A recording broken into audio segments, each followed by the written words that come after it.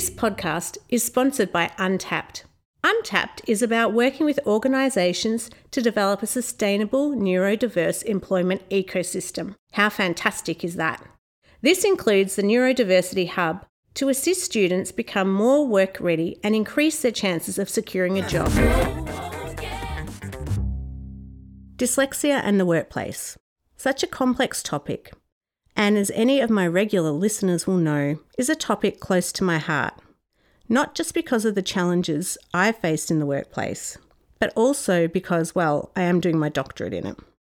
I wanted to see if other people were having as many difficulties as I had, and what I've found is that many are struggling like me in the workplace. That's why I'm building a series of dyslexia and neurodiversity workplace podcasts that showcase the wide variety of work that is happening in Australia and how together we can raise the profile of dyslexia and improve workplace practices. Today's guest is an accomplished neurodiversity advocate, a business leader and human resource consultant with over 20 years' experience leading teams and developing leaders. Her career spans the Australian built environment, manufacturing, building and hardware, merchandise support services, civil construction, and the list goes on. Thank you so much for coming on the show this afternoon, Sally. I'm so excited to be talking to you about dyslexia and neurodiversity in the workplace. Thanks, Shay. I'm very excited to be here. Thank you for having me.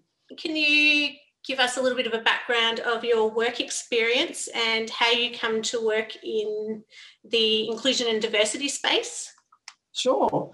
I've been working in sort of people leadership type roles for a bit over 20 years now, and I think always been interested in coaching and developing other people. And in doing that, you really get to learn what people's learning capabilities are like, bringing in that awareness piece, what really helps people thrive in the workplace. So my working life has been around 15 years in operational leadership in FMCG and retail.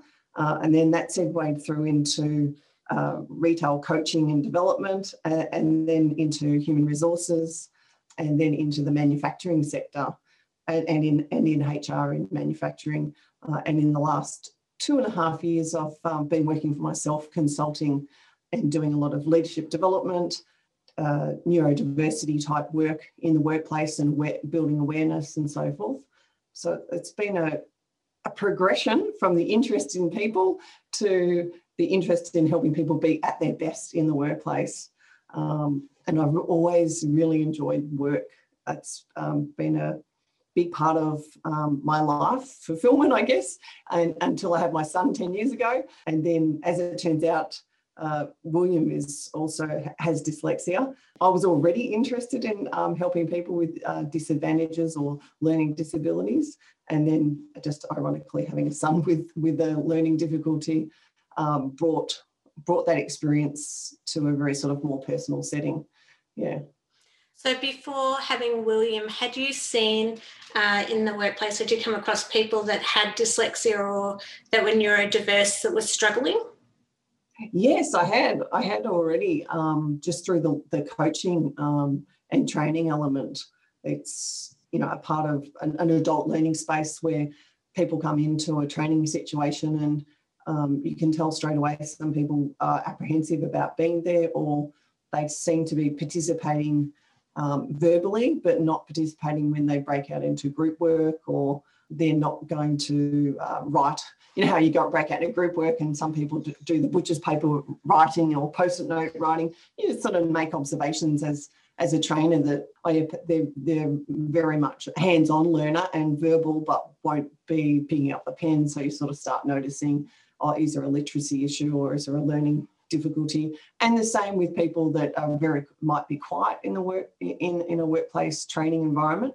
And then when they broke out into like a think, pair, share situation, where there's just two people sharing stories, all of a sudden they become much more involved in the learning, and they're happy to actually write and get involved. So that might be to do with autism or something like that, where they don't have a learning difficulty with reading and writing, but more have difficulty with the whole group overwhelm of a training situation.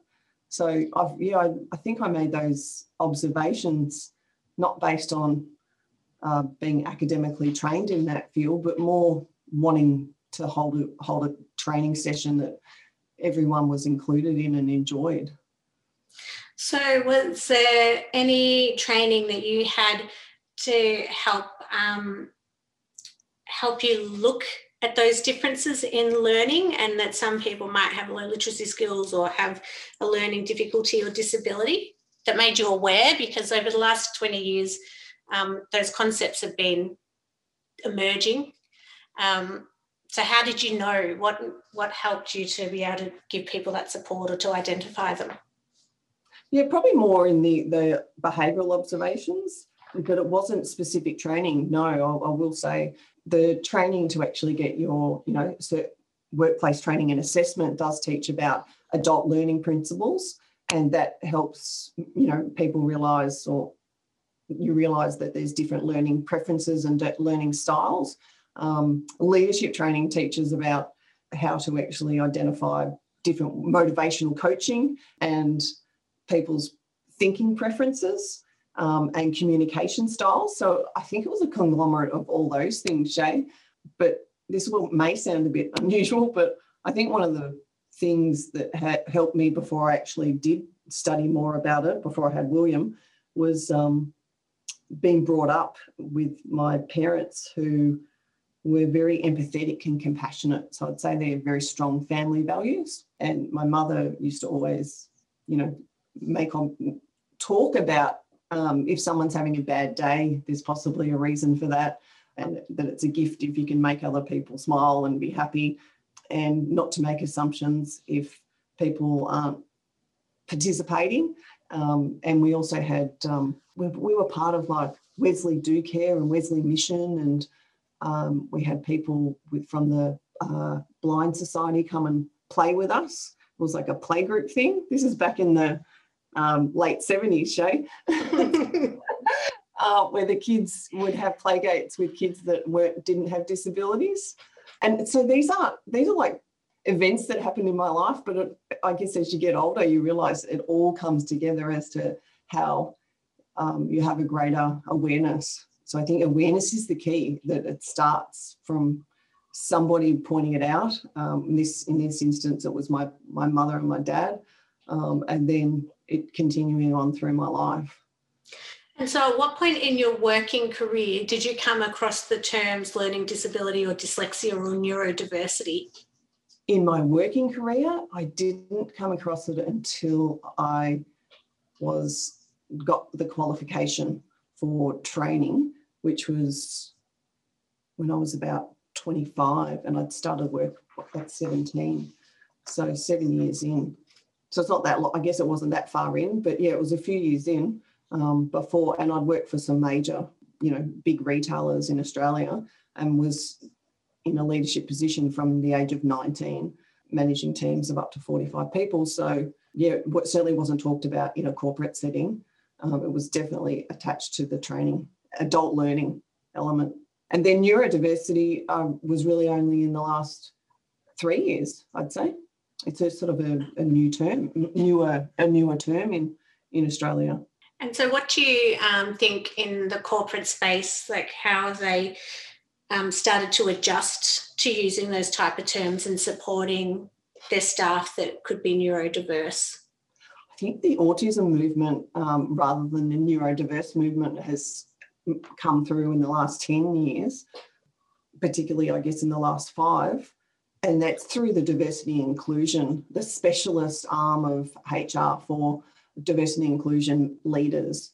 And I think that was championed by the LGBT and equal opportunity type movements. They were really led the charge, and then that's actually helped other elements of the workplace to say, well, what about people with differences and learning differences, and then programs to help people with autism. And also I think the government's done a reasonably good job with helping people with disability return to the workplace. So there's definitely been a movement there with Disability Employment Services, or JSAs, really focusing on joint ventures with larger corporates to create employment pathway programs for people with disability. And what are some of the positive changes that you've seen in the workplace since these movements have occurred for neurodiverse employees? Have you seen any? Yes, I have.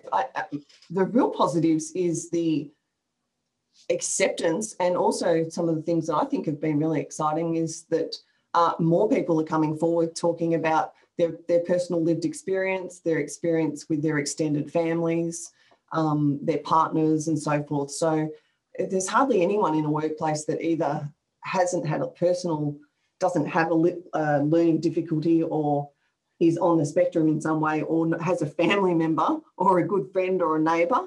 It's a bit like the mental health movement. It's very, very much across all people. And that the positive thing that I've noticed, Shay, is that when programs do come, sometimes they're over-engineered and workplaces think that they need to do a lot of work to actually get people into the workplace, but not as much is required than what they assume. So it's good to do all that extra planning, but it's not as hard as you think, is I guess my point. So that's some of the positives, yeah. So how do you think workplaces could be more inclusive of people that have differences so that it doesn't seem so onerous for them or such a big task? That's really, the onerous bit is really when someone is in a workplace setting where there isn't an awareness and there isn't conversation around differences.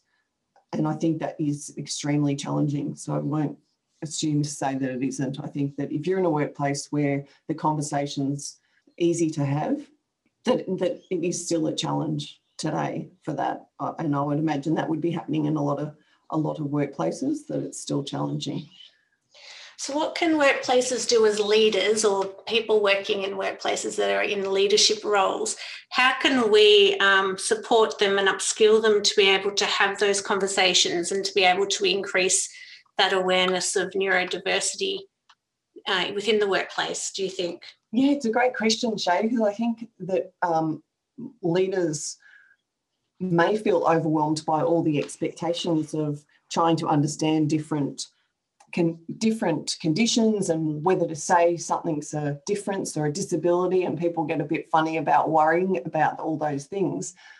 However, my sort of message to leaders would be to attend some sort of training, like a two-hour workshop or a workshop, or go online and go on like your website and read some of the, listen to some of the podcasts and read a couple of case stories about people's lived experience, and you'll realise that it's not as challenging as it may seem to be. I think the biggest barrier is opening up the conversation and understanding that really what needs to happen is for people to feel comfortable to share what their situation is.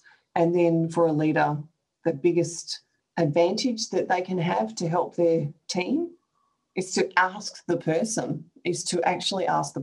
That's all they need to do, is sit the person down and have a conversation and listen. And then usually people that have accommodations or ways of coping in the workplace, they will share what their needs are, as long as they're not put in a position where they're going to be ridiculed or shamed for it in any way. And do you have any, in your work history, have you ever come across any people with dyslexia that you've been able to help, that if we've got people listening that are leaders, there's some strategies that might help them in supporting staff that are neurodiverse or that disclose that they've got a learning disability or difficulty? And we're chopping and changing, sorry for our listeners, we're chopping and changing the terms here a little bit, but dyslexia sits under the neurodiversity umbrella, which is why we're chopping and changing our language. Yeah.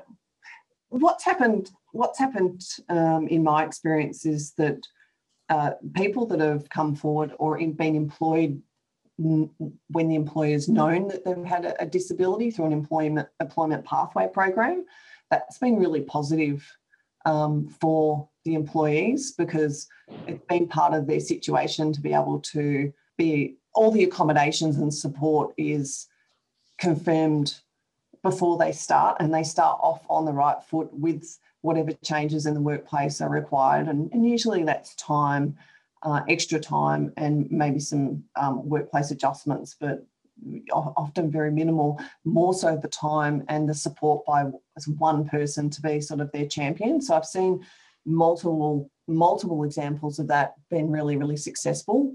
And where I've seen success, but it has started off on the wrong foot, is where someone's been in the workplace for quite a few years. I'm talking about a couple of people at once here, but these examples are where people have worked in a workplace for a couple of years, everything's gone really, really well, and then their workplace situation has changed.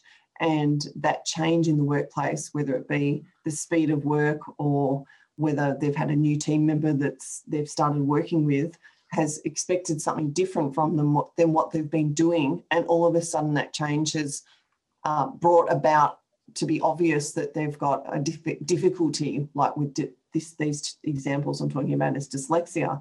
And then the employer hasn't known that they have dyslexia, and the employees are not wanting to disclose until it gets to a performance management type situation, because there's difficulty in them achieving what they're meant to be doing in the change of what their job is. And then after that situation, and in these instances I'm talking about where I've been in a HR position where Human Resources has been requested to support both the leader and the team member to find out what's going on with the team member's performance, then the team member has disclosed to myself that they have dyslexia. And then the whole situation changes, because once an employment situation is aware that there's accommodations that need to be made, then those accommodations can start to be made, and the viewpoint changes, because it's no longer a misunderstanding. It's an understanding that, oh, okay, this is what's actually happened. And in these examples that I'm talking about, Shay, both of the leaders that I was supporting, they felt terrible about sort of performance. They'd already had performance management type conversations verbally with the team members, and the team members, because they were being performance managed, they didn't share that they had dyslexia, and that was the reason for the difficulty. But not until it sort of escalated to HR did they share. So it did work. Those two examples I'm talking about worked out okay in the end, and the team members were given those support that they needed, which in both instances was to do with not too much writing in their workplace, and not writing at a speed. So doing sort of auditing type work wasn't suitable for them. But had the leaders had more awareness, then they would have actually asked the question, is there any other reason why you're finding this task difficult to do, rather than performance managing them?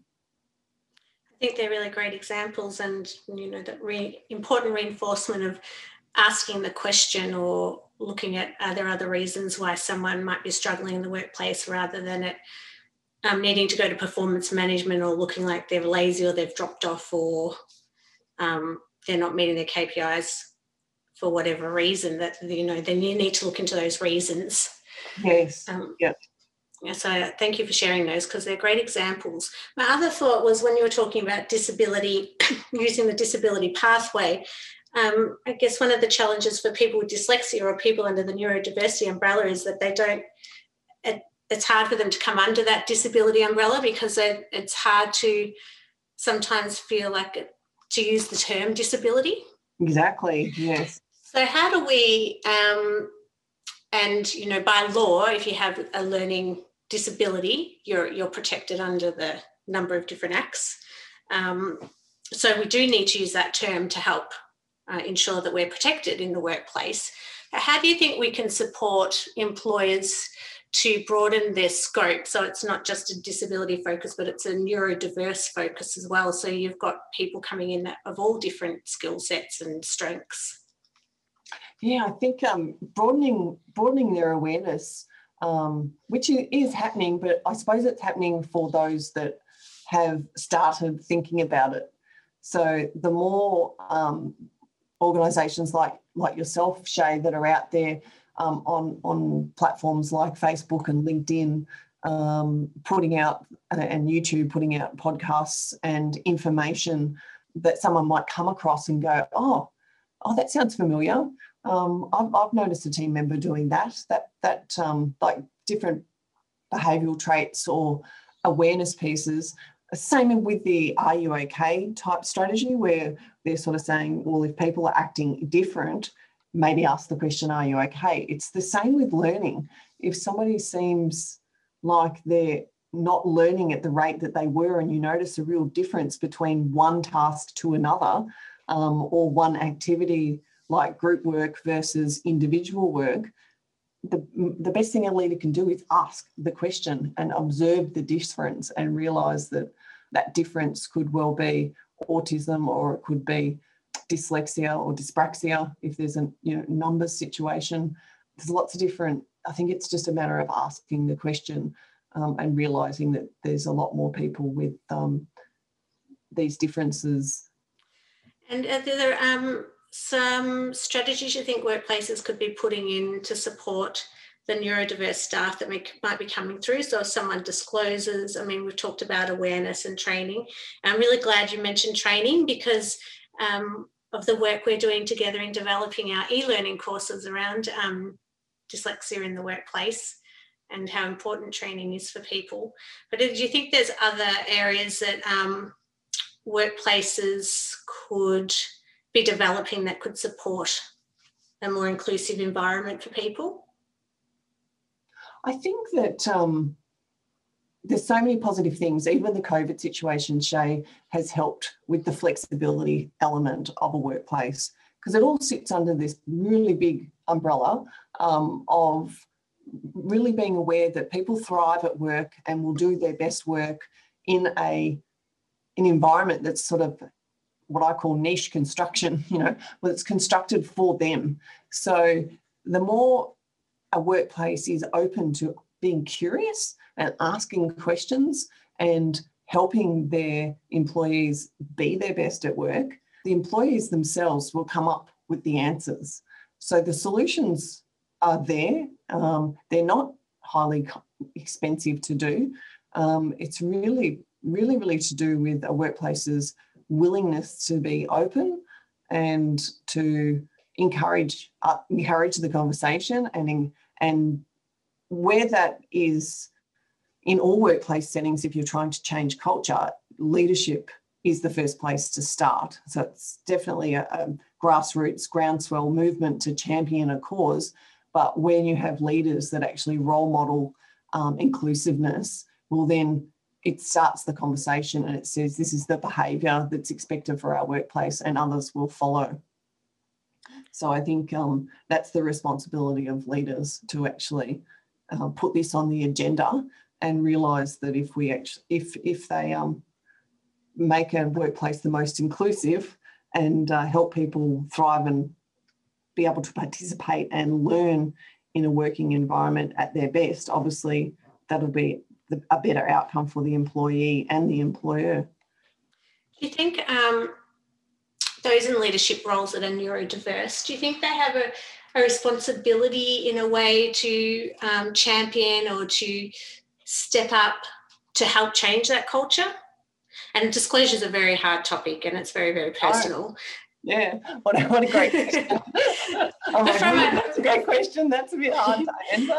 From a leadership perspective, are there ways, or is it, if I pose it differently, do you think there's ways that organisations in their culture could support particularly leaders to step up if they are neurodiverse? Because a lot of what I hear is there are many leaders out there, CEOs, board members, people from all walks of life, that could, if they step forward and said, I'd have this challenge too, could make all the difference in a workplace. How can we create a safe environment where particularly leaders can feel comfortable in being able to disclose to help build that safety and awareness within an organisation?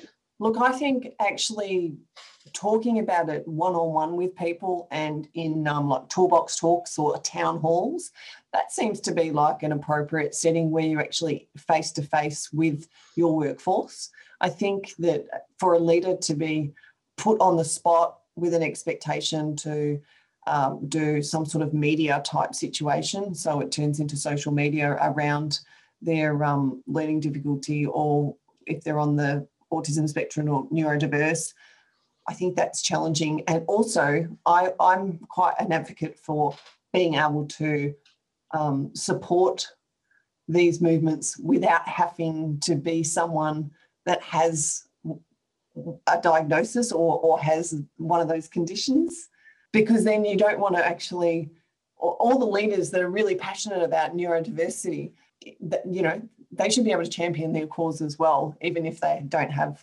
one of the conditions themselves. Does that make sense? Yeah. So I think anybody that's willing to share examples and share stories, I think that storytelling is extremely powerful. Leadership examples are really powerful. But when it comes to workplaces, I think the message is not so much the individuals, it's actually at our workplace, we value inclusiveness, we value difference and diversity. We understand diversity of thought. We understand that people will come and be their best at work through different conditions, and we want you to be your best. So talk to us about what it is that helps you deliver that. So it's like an open conversation. I think that messaging is really powerful. And then if there's follow-up examples of where people have actually achieved and had a really good outcome by speaking up and sharing what their accommodation requirements were, and showcasing those case studies or case examples, you know, just even within their own workplace, then that will encourage other people to share their story. Yeah, it's really hard, isn't it? Because we need people within organisations to be championed, whether it's someone that has the difficulty or disability, alongside people that don't. And it's hard. Like if you stand up and say you need accommodations, then you're kind of highlighting that there's a challenge or you're needing help with something. So how do we create an environment where it's okay to be able to, you know, as you were saying, it's about if you're performing really well, how do we support workplaces to say when someone's struggling that it's also okay? Because everyone struggles. No one's perfect in the workplace. Absolutely. Yeah. You could have had a bad day. You could be going through a divorce. I mean, there's multiple reasons why people may struggle in the workplace and need additional help. So how do we make it safe for anybody to be able to perform at their best, but also be able to say, sometimes I just need help with something?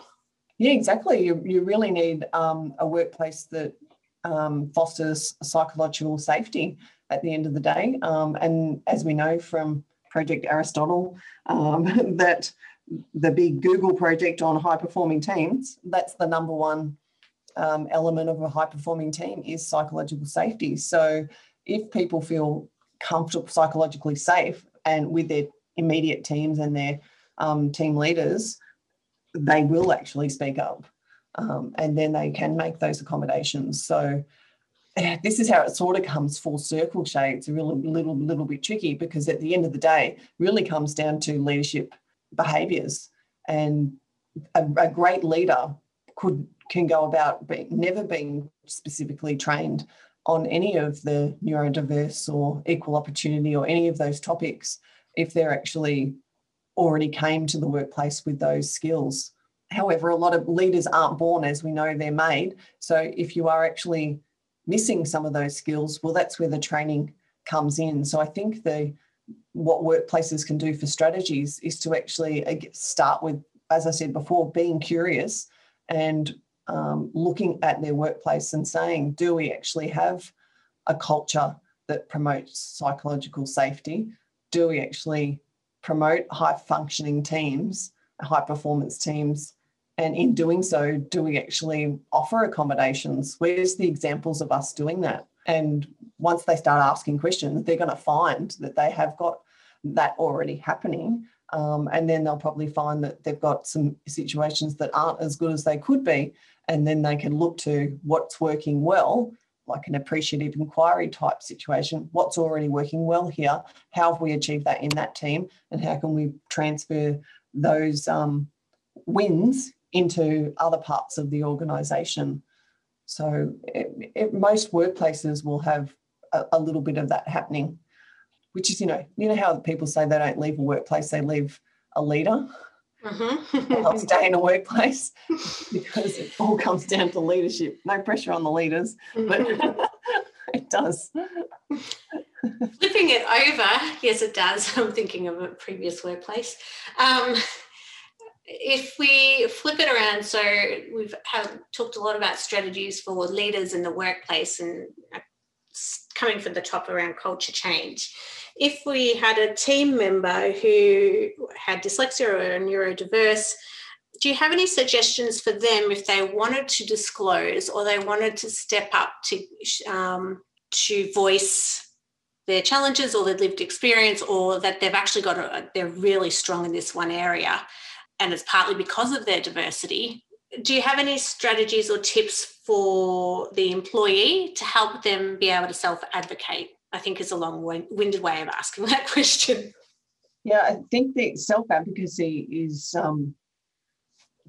is so critical for individual success in a workplace situation. I guess no matter what your situation is, but the people that I've seen that have really thrived in workplaces have been confident enough to self-advocate, and in those circumstances, those people are the ones that can really step up and really help other people that aren't in that position and they are actually struggling. So those that can self-advocate and actually say, these are the accommodations that I need where I'm not so great at that.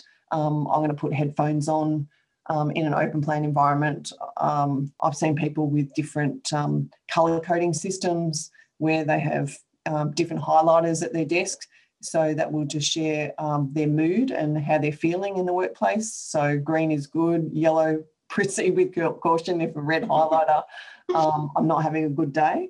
So, please don't disrupt me. Some people have specifically said they need all the meeting agenda sent to them like 24 hours before each meeting, because that is how they mentally prepare. So there's lots of accommodations that happen for people. I've seen other people that have utilised their autistic people that have utilised their auditing ability opposite to, say, a dyslexic person, and actually said, I'm happy to actually pick across a whole range of smaller, says in a warehouse and picking environment, I'm happy to pick a whole heap of different products across a whole heap of different orders and consolidate them and do that all day, every day. Whereas other people have found it very tiring to process that much detail at once. Yet this particular team member thrived on it and enjoyed that and much preferred that to picking bulk orders. And there was also another two team members that I knew. One had anxiety and preferred not to have too much social contact, and another one with autism. And the two of them worked as a pair together and did a lot of really, really repetitive work with labelling. And everyone else wanted to rotate the labelling and only do like 1 hour at a time. And it was quite a task to actually manage the rosters, but they'd actually come forward and said, we like it. If you can put us together to work, it was a male-female mix, and they were just in their 20s. And they said, if you put us together to work, we get along really well for these reasons, and we're happy to do this work for 8 hours straight, twice a week. They didn't want to do it all week, obviously, but they actually did the whole team's work in 8 hours in 2 weeks. How good is that? That's great. And it was like an accommodation where they got to chat together, and the girl really enjoyed it because, as I said, she sort of found the social overwhelm. It was a huge workplace, 600 workforce on one side. So, just different things like that happen that people can play to their strengths. And if someone wanted to disclose to their manager and they have an HR department, is there anything that you think would help them in their self-advocating, any resources, or is it just knowing what accommodations you need is the the best starting point if you're going to go to HR, and are you wanting to have those conversations with management? When someone comes in as a HR person and says, these are the accommodations that I require, it's so impressive. It's really so impressive. I just, you know, when people have done that with me, I can't think of anything more than trying to deliver everything that they require. You want to bend over backwards for them because they're prepared and they've made it really simple. It's very efficient. You just go ahead and do exactly what they're after. So that's it. I mean, it's only if there's circumstances that extremely challenging to do with like the mechanics of a workplace, whether you're having to change machinery noise levels or machinery, like, because I said I spent a bit of time in manufacturing where people have claustrophobia or something like that, and the machines are set out, where it's much harder to create accommodations in those situations. So sometimes workplace environments physically are difficult to make the accommodations, but then you can actually change the job function or then again do rotations so that they're not in that environment all day. So there's a variety of people that may need a variety of accommodations within the workplace, not just people that are neurodiverse. Oh, absolutely. I mean, this is the thing. Leaders and HR professionals are very used to making accommodations for people. There's a lot of workplaces where, you know, Joe can't work with Mary, and Joe and Mary had an altercation, and as part of that performance situation that happened between the two employees, one employee has said that, you know, for the next 6 months, I'd prefer not to be in the same room or on the same shift as them. And unless the workplace can't accommodate it, it's a reasonable adjustment, like a reasonable expectation. So that's got nothing to do with the topic of today, Shay, but it's just, I guess the point is that workplaces make accommodations for people all the time. And it's actually that people don't talk up and workplaces haven't been asking about learning difficulties or mental health accommodations or accommodations in relation to autism that have come across as though they're more difficult than they really are, is what the point that I'm trying to say. Yeah, and I think it's a great example, and, you know, showcasing the variety of accommodations needed, just if two people clash is, you know, I think helps our listeners to understand that they are doing it every day, and it isn't a big shift to help someone who has dyslexia or autism, or and it may not be an expensive accommodation at all, and it's not that scary because really you could be doing it every day without even really realising it. And so I think it's a really important point that you make, and normalises the accommodations that someone that's neurodiverse may need. Absolutely. I think that the accommodation piece is already happening, and it's just bringing the stories to life, understanding what that workplace can accommodate and where there might be like that machine example, might be some limitations to what people can actually do. You know, you can't, it's very difficult to work in hospitality and not be client facing, customer facing, and then unless you just work in the kitchen, for example. So there's just some things where a workplace setting's not quite the right one. So that's to my point with niche construction. I think that the more a person understands what accommodations they need, then they create a workplace setting that's actually suits their skill set, which is why people sometimes have never disclosed, and it's not until the workplace changes that all of a sudden it becomes a problem. And I think it's great that you've given such diverse examples across different industries, because I think a lot of time we get stuck in thinking that it's just accommodations that may need to occur in a corporate setting or an office setting, but you need to be thinking across all industries of what type of accommodations may be needed for somebody. So I think that's been great to talk about that variety. Yeah, I think that we don't want to be streamlining everyone to say that everyone that has autism is going to work in tech and everyone with dyslexia is going to be a salesperson. You know, they're not going to they're not going to, they're going to avoid being an accountant or doing something that's requires a lot of writing. Because the irony is that a lot of people with dyslexia enjoy a lot of creative storytelling and a lot of writing once they've actually mastered reading and writing. Yeah, I think the hardest ones, Shay, are people that probably in that age group where the school system has let them down. It's very different now to how it was 20 years ago, is my understanding. There are some people in the workforce in their sort of 40s, 50s and 60s that had horrible educational situations and therefore have not actually thrived in a workplace setting. They haven't lived up to their full potential. And I think it's an opportunity for leaders to look out for people that might be working in environments like sales or warehousing, that are actually could contribute a lot more to the workplace than you realise. Yeah, it's sad because it's not even people from 40, my age and over. It's, we hear of stories in people in their 20s and 30s that are going through those challenges in the workplace. Or there's also a lot of people that haven't had the opportunity to be assessed that struggle and have the characteristics of someone that might have dyslexia or autism, but the financial barrier of getting an assessment or knowing that they can get an assessment can not be there. And so you have a cohort of employees that may be having challenges where they've never actually got the opportunity for that formal diagnosis to know why they're having the challenges.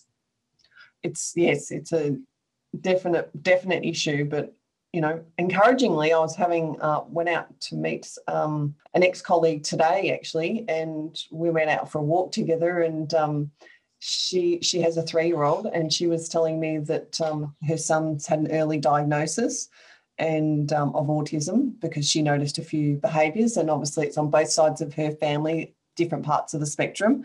And yeah, she's already got speech and OT organised and support from NDIS, from the government, with an early intervention program for 2 years. And it's just fantastic. I was so excited for her because, I've actually done all of that myself for William without sort of the government support. But I knew when he was 2 that, there was delays, speech delays, and noticed the colours. He wasn't picking up on that. However, at the same time, noticed that he was highly bright. So it wasn't making sense. It was like, how can he be really intelligent there, but yet this is a delay? So then straight away you think, okay, well, there's a difference. Something's going on here. But yeah, I was really excited to hear that my friend has that support for her son so early. Yeah. And autism is extremely well funded in Australia. Compared to other neurodiversities such as dyslexia, where it's not unexpected. It's expected of a parent actually to fund all of it. Though in Victoria, they just announced a $1.6 billion funding for students with disabilities, including dyslexia, which is the first time ever, which was so exciting to see in schools. Change coming through, but we could have a whole different podcast on the fact that children are missing out on assessments that have dyslexia, and that there is no funding under NDIS or anything at the moment. Which is me onto that topic. No, we could have a whole podcast on a whole podcast. But the point is that if it's great that that's there for, that is fantastic that it's there for autism, and yes, I wish it was there for dyslexia. But there is also some fantastic tutors available for kids with dyslexia. And I think and it's a movement, and we've seen the autism movement come through with all the funding for children and the movement within the workplace. And I really hope that the movement progresses to children and young people and adults in the workplace that have dyslexia and other learning disabilities as well, considering it's one of the highest prevalent disabilities that we have. But it takes one population to make that change, and it kind of has this flow-on effect into others. And so it is exciting, and it's fantastic that your friend was able to tap into those resources and have a diagnosis so early, because it is so important. And I feel so confident that will happen for families with children with dyslexia in the future as well. Yeah, but not for now. Now, at the moment, we're totally self-funded. We are totally self-funded, but I live in hope that will change through all the work that we do. But we digress, as I tend to do sometimes with these conversations, because there's so much to talk about. And I think, today's been such an important conversation and some really important key messages for particularly leaders around awareness raising and education and, changing culture from the top so teams feel psychologically safe in their work environment, regardless of whatever challenge they're facing, that they can disclose, whether it's personal, physical, mental. So I think, it's been a fantastic opportunity to talk to you today, Sally, and to continue to raise awareness in the workplace of all the differences that come in the workplace, and that they're all important and we all bring a fantastic contribution. If we're given the right tools, we really can thrive. So before we wrap up, is there anything else you'd like to add this afternoon? I think my closing comment would be to, to leaders, don't shy away. Don't lean into this conversation. It's not as difficult as you think. And just asking individual people what sort of support, how can I support you and what support do you need? What can we do together? Those sort of 3 questions will just open up a world of conversation. And you don't have to promise the world. You can just start somewhere and then work on a plan to move, into more and more accommodations as required. And also, be curious. I mean, particularly if you're listening to this podcast, I think ask yourself the question, has anyone disclosed a learning difficulty to myself? Has anyone done that? Am I aware of anyone in the workplace is neurodiverse or has autism or dyslexia? Is it being talked about? And, if the answers to those questions are yes, excellent, to go out and ask other people, has anyone done that with you, and start that conversation. And if the answer is no, well, then that's a great conversation to start with. Start talking to other leaders in your leadership team about, because I guess you want to find out what's happening in our workplace, and do people feel comfortable talking about it? And I think that's a great way to finish the podcast, particularly as we've gone through COVID. There's never been a more opportunistic time to be asking those questions, because everyone's needed support and help in transitioning to home, or just the whole change that's occurred across the world. So I think, it's actually a really exciting time to be curious and to be asking those questions of all your staff. And all your teams. Yep. And look at all the success stories. There's so many positive stories that have come out of COVID in workplace settings around remote teams and building empathy and so forth. And there's also been stories around the challenges, lots of stories around the challenges. It's not all rose-coloured glasses. It's just that the fact that we're talking about the challenges is also positive. The fact that people can share, I've got Zoom fatigue, I've got, it's challenging, the blur between work and home and so forth. These are conversations, like you said, Shay, about differences and flexibility and inclusion and the fact that people do things differently. And that's the same conversation when it comes to neurodiversity. It's just about having awareness of differences. Well, thank you so much for coming on the show today. I've learned a lot. It leaves me thinking a lot about how we can continue to raise awareness in this space. And it's been wonderful, and your suggestions are really valuable, and I hope that our listeners get as much out of them as I have. So thank you so much for coming on the show, Sally. Thanks, Shane. Thanks so much. Take care. To find out more about Sally and all the work she's doing, head to deardyslexic.com or check out her LinkedIn profile. Did you know we now have a new live Q&A series called Question Dys, DYS, created during COVID to help our community feel more connected. Each month I interview a fellow dyslexic about all things dyslexia and life. The Question Dys series is running through Facebook Live. I really hope you can come along and join us for one of these sessions. If you haven't already done so yet, make sure you sign up to our mailing list so you can keep up to date with everything we do at the Foundation. Head to deardyslexic.com. And don't forget, if there is anything you have heard today that was distressing, please call Beyond Blue on 1300 22 46 36. or Lifeline on 13 11 14. If there is a topic you would like discussed on the show, please email us admin@deardyslexic.com. Thanks for joining us. Bye for now.